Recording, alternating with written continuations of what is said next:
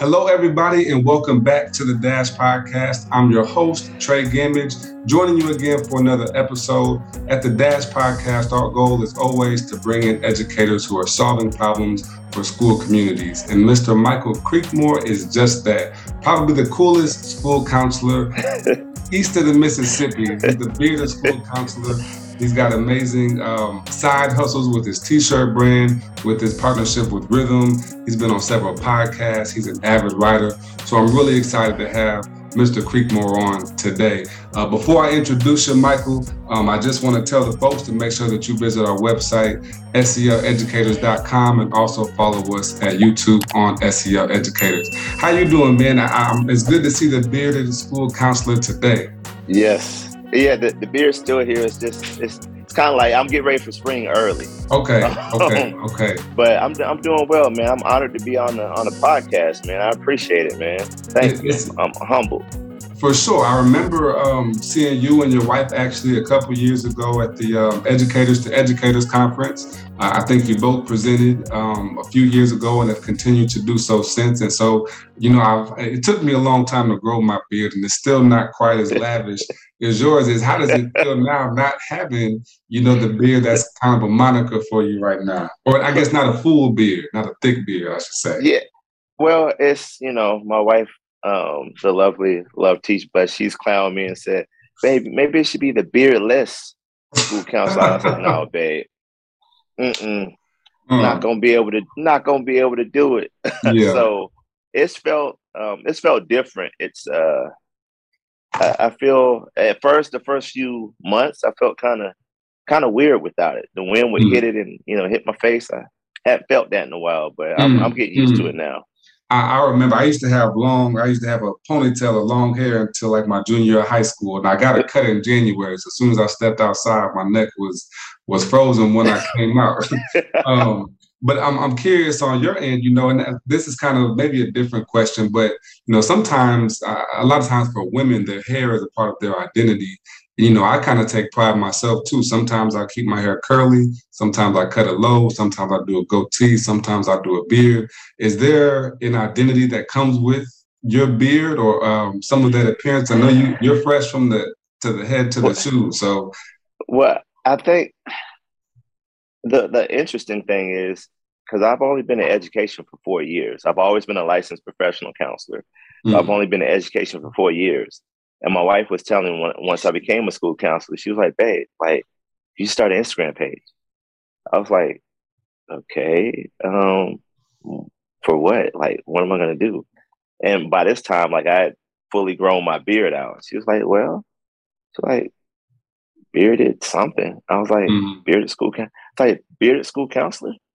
She was like, yeah, that kind of has a ring to it. It does have a ring. So I stuck with that.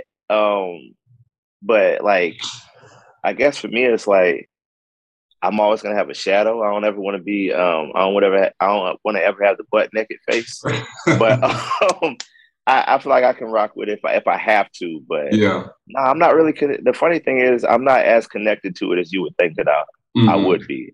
I feel like I can grow it back. Like, give me about a year. I'll grow it back.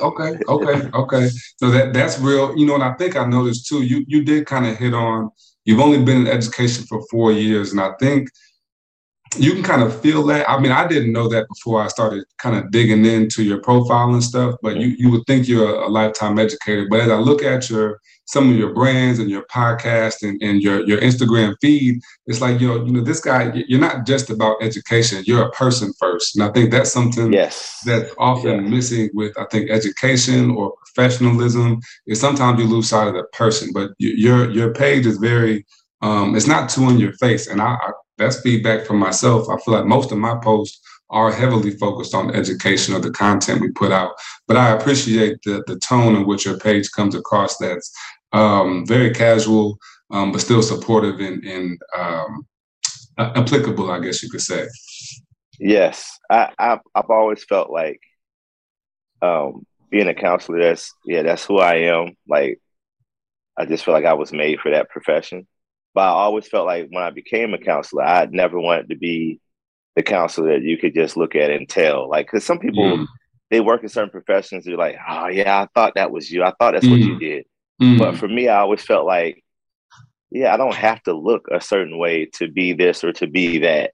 I feel like I'm always being true to myself. I've always been a sneakerhead since I was, oh my gosh, since I was an elementary school kid myself, I was always into Mm. sneakers. So I just always felt like being true to myself, and I've never wanted to lose that. So as I came along, I became a counselor.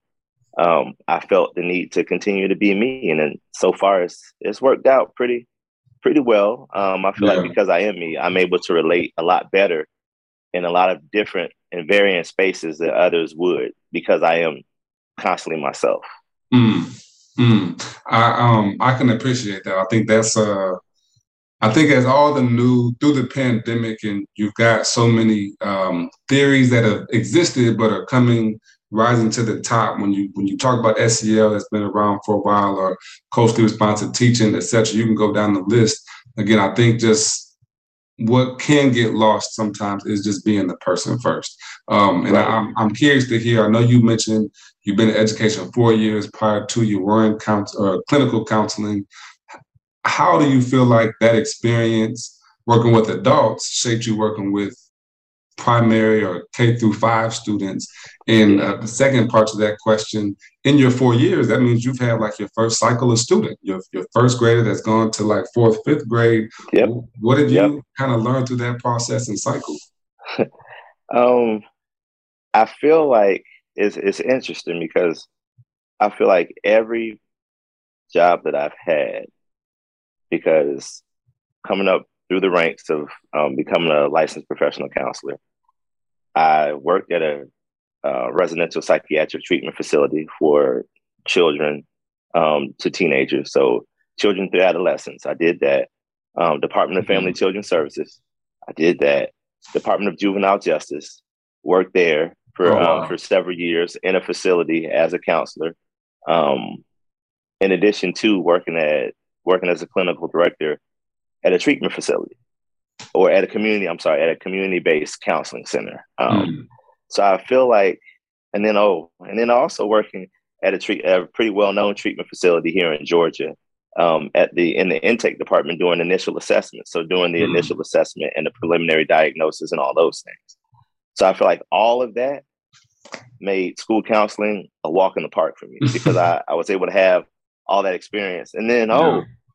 let's not forget, I also work for United Behavioral Health, Optum, Mm. also known as Optum. So I also worked on the insurance side of things, so I can tell you what your Wow. benefits look like, the facilities that are in network, out of network, what you need to talk to your provider about, so you can Mm. get the best treatment, Dang. like all those things.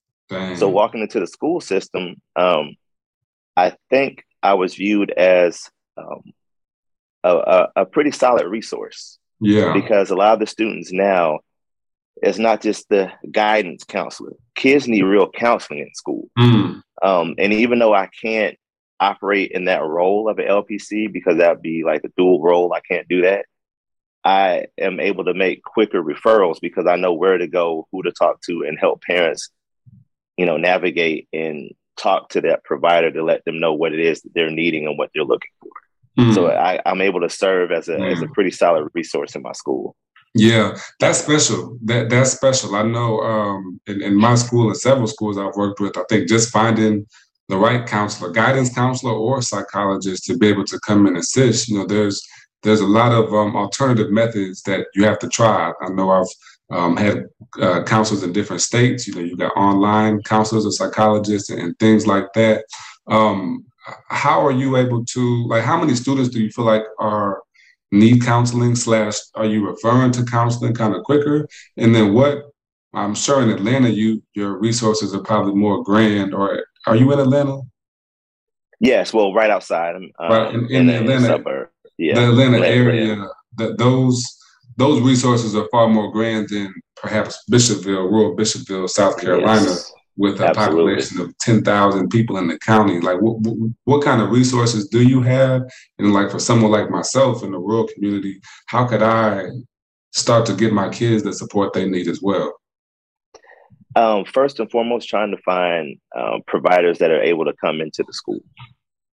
We have at my school, we have a specific in-school provider. A lot of the schools now are trending that way, where they're able to provide they're able to partner with the agency that's able to come into the school, occupy an office space maybe 2 or 3 days out of the week, and actually see students based upon the referral. Like if the school counselor is able to talk to the parent, connect the parent to the provider, then they can start that referral process and then have an initial intake and then begin services. So we've been fortunate and blessed in that regard to be able to do that. But it's very helpful when you know, like, the verbiage to use when you're talking about, possible levels of care, outpatient, whether or not the student could benefit from intensive family intervention services, which is iffy, or are they okay with the traditional wraparound services, which is in the community? All those things are important. But I would say if you're in a rural community, trying to identify the providers in that community that are not only willing, but are able to come into the schools and try to create or establish a type of partnership. Yeah. Because they're out there. A lot of them are out there. But unfortunately, they struggle to, make it out of the gate because they haven't gone through the proper channels. Because with many schools having to go through that board office or county office is vital. It's essential. You can't just, come to any school nowadays like you did, 10, 15 years ago. Yeah. So, I think that's, I think a really good way to look at how your experience prior to is impacting the school. Because I think, like, even when you think about education, I think, or college specifically, there's a good way to think about it in terms of, like, your first 2 years, you're taking general ed classes, and then you're taking your upper level courses. But in your case, in this transition to school counseling, you took your upper level and your master's degree classes first. And it came down. I know the game. Now I'm going to come out here and make sure it's correct, because I think even like a guidance counselor fresh out of school, they're not going to be able to do off the bat, at least, what you're able to share, right here and right now. And I want to go down this rabbit hole a little bit further. So, okay, I've got a provider. We agree to get them to come in, but the packet they've got to fill out is 8 pages. And we know how some parents feel about counseling. How do I know this student needs to be recommended? We have our conversations now. We built that trust, but once I refer that student from my office to a counselor, now mom's got to do some work and fill out the paperwork, and I've got to go talk to a stranger. How do you make that transition? Trying to be I'm not going to say the negotiator, but the go-between, like you're really trying your best to be the person that's the liaison between the family and the treatment provider, helping the treatment provider understand what their experience with. And see, part of that is having to know the student that you're referring, right? Because if you're a counselor and you're working with a specific student, you know what you've experienced, what you've expected, what that student's issues may be, what their challenges may look like. That provider does not yet. That parent is not always willing to share that information. So there's some behind the scenes work that needs to happen before that parent meets that provider, so that provider knows, okay, this parent, you can't go in there with, it's got to be this, it's got to be that, it's got to be this. You're going to scare that parent off and you will never see that child.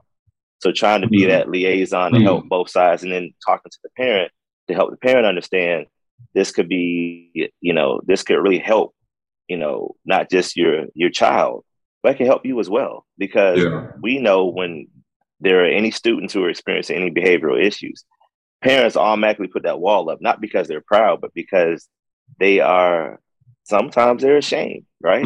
Like, you're ashamed that my child is out here acting a fool.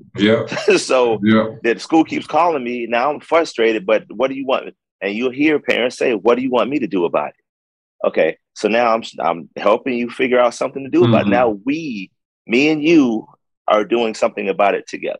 So let's try to get on the same page here. And then prayerfully, that treatment provider is not coming in with the 8-page packet, because that parent is going to be like, no, I'm not doing this. So maybe they can streamline it. Just, talk about what it is that the parent is signing, because I know with our provider, a lot of times they will talk through what the parent is looking at on the page. And so having that knowledge base. And then, okay, now you're going to sign right here. This is saying that, this is kind of release of information. If anything happens, you're giving us permission to speak to this, to speak to the doctor, their pediatrician, or if it's a co-parenting situation, you're giving us permission to speak to the other parent, whoever the other parent may be.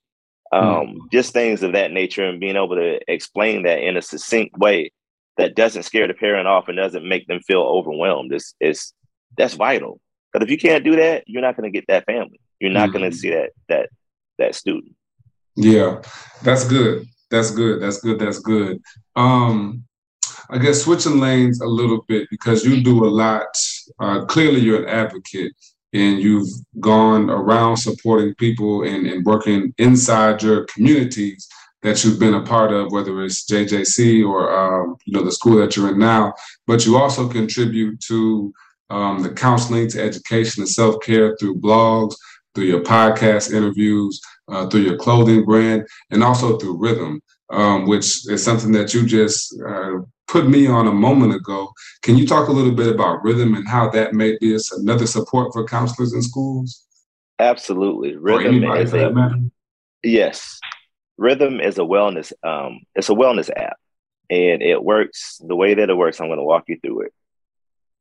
In many schools, there's usually a check-in, especially when you're talking about middle and high school, and for elementary as well. When you're doing your morning check-ins, as most educators are doing their SEL morning check-ins, just to touch base, you're able to, instead of physically doing that, the student is able to access that on a computer. So when they access it on a computer, the check-in is simply they're selecting an emoji that best describes how they're feeling.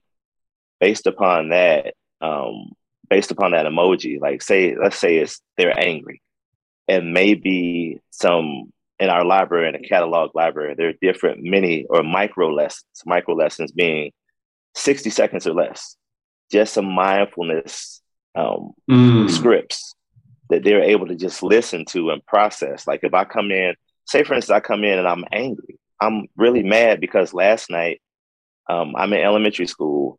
I didn't eat. My parents got home late. Wow. I'm starving.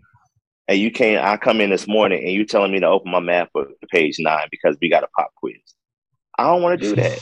I'm mad. I'm irritated. I don't want to do that. So I'm able to access a micro lesson that may even talk about what it is to be mad and how to work through that anger and some things that you can do to work through that, all within 60 seconds. Thanks. In addition to that, it also generates flags to your teacher. Like say, for instance, I come in now, I came in Monday, I was mad.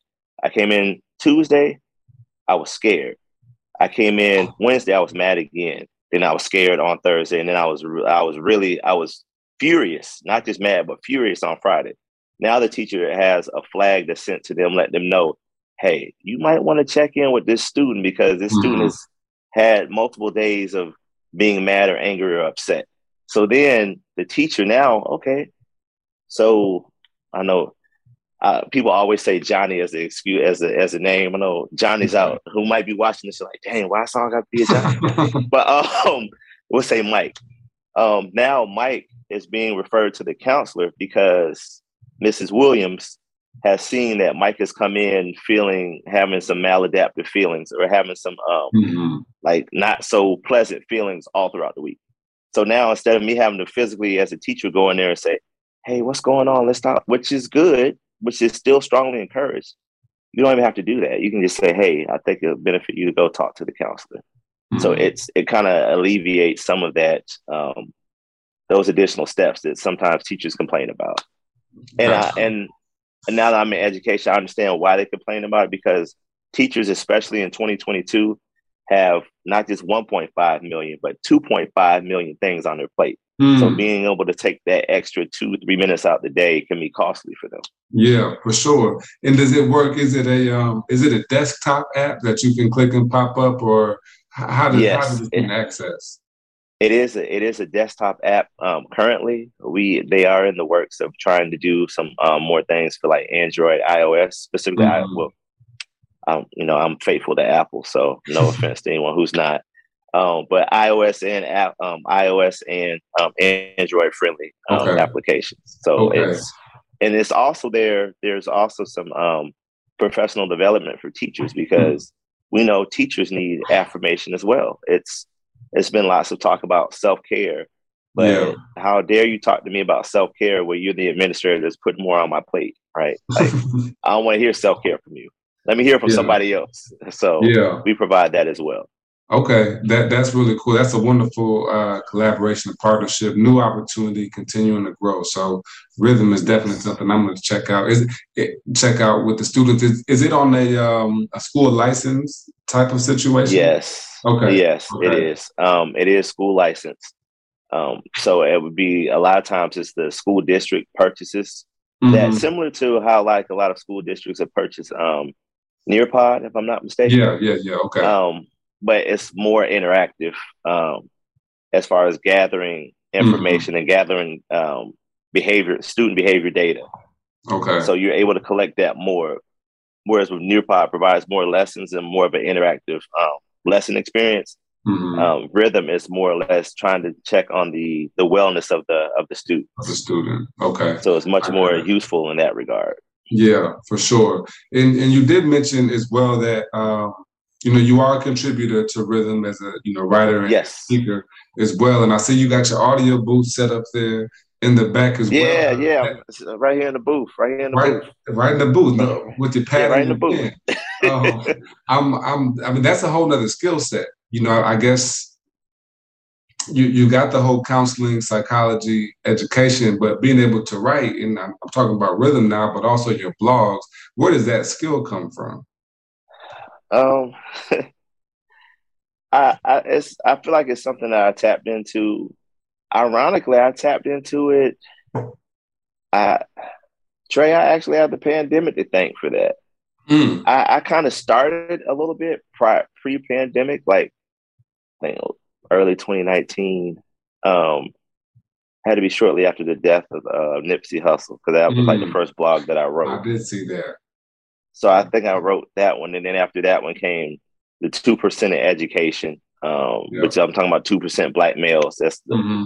Still has not changed. If anything, that might have gone down since the past couple of years. Yeah. But I don't know. I think for me, I've always enjoyed reading articles and blogs where I feel like I can almost visualize what the person is talking about.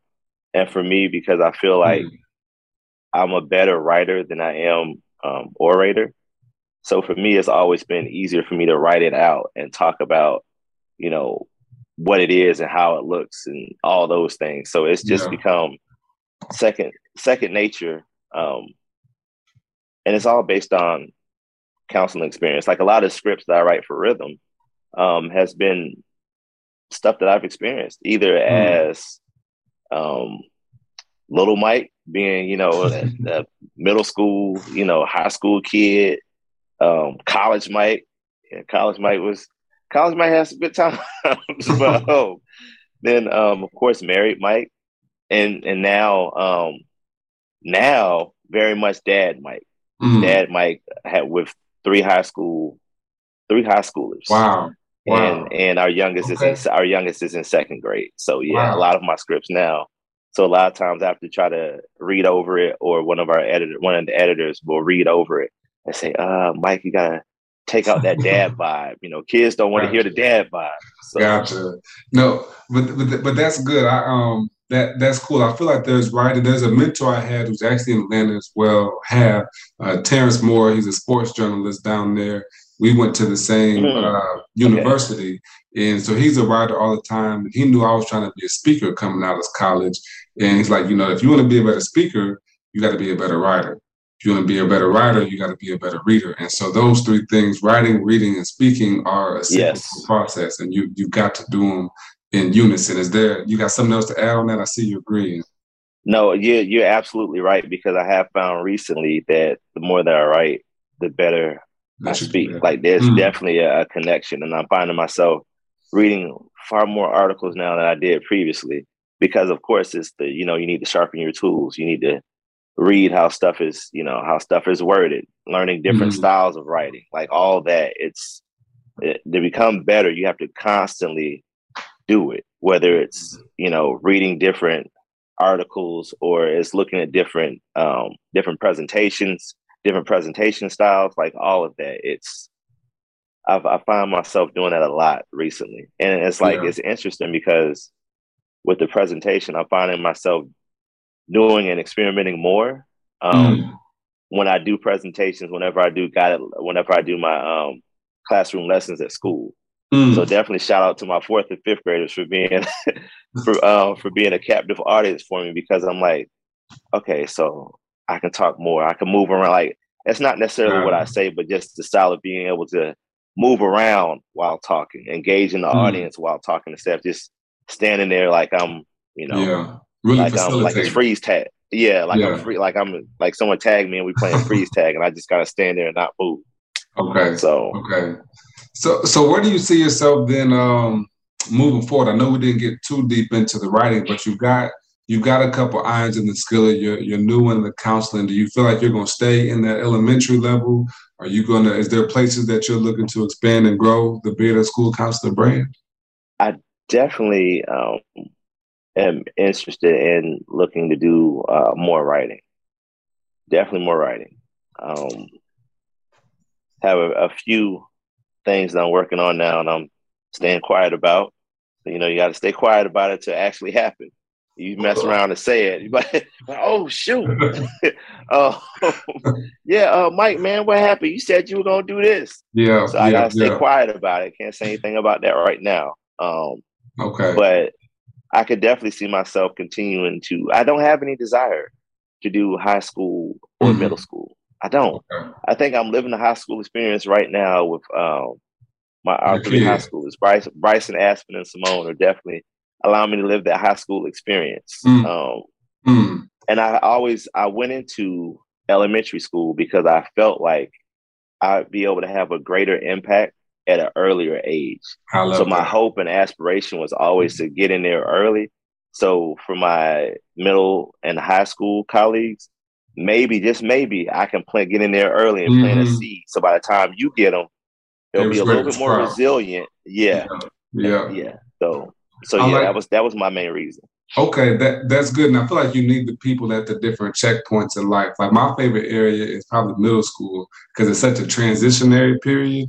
Yes, so it is. That foundation in elementary.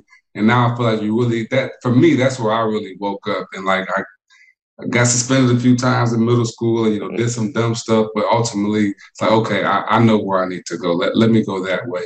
And like you said, those seeds start to sprout a little bit more going there. So I love it, man. Anything else that you want to share with the people? Yeah, definitely. My wife and I we'll be continuing to work on it, especially more this summer. Creekmore Conversations, where we talk about not just education and the importance of relationships and education, but also being parent educators.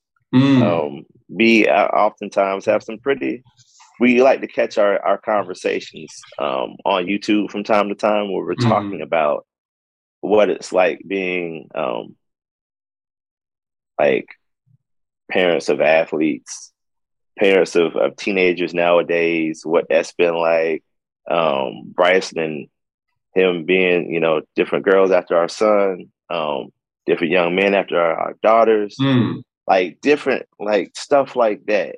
Yeah. And let me check. They're not young boys after our daughters. It's always going to be boys. I don't care how old you are. But the fact of the matter is, it could be entertaining, and we often like to have that up there. We'll try to do a little bit more consistently. But we also do some speaking and presentations together. I'll always say my wife is my most favorite partner to present with, because it's such a natural flow. The way we present is just how we interact. So you get us. Like, when we present together, it's going to be quirkiness. It's going to be jokes. It's going to be silliness. It's going to be all of that. But you're also going to walk away with a message. So that's just us. I love that. And her name on Instagram is Love Teach Bless. Love Teach Bless. yeah, love everything that you guys put out. So this was definitely a good conversation, and I'm excited to see what kind of things that you've got in store that are in the works and what's coming out. Might need to cop me a T-shirt or two as well. Man, I really appreciate everything that you're doing. I've been a fan of yours for a couple of years now at this point, and hope that we can continue to find ways to collaborate in the future. Absolutely, we most definitely will, man. And again, humbled to be a guest today. I appreciate you, and I look forward to connecting with you again in the very near future.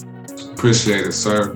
Thank you for joining me, and thank you all for listening to the Dash Podcast. This is another wonderful episode. Go follow the Bearded School Counselor on Instagram. He's got plenty of links there to show you and see all the great things that he's got going on. If you like the episode, share with your friends. Follow us on YouTube at SEL Educators, and we'll see you next time. This is The Dash.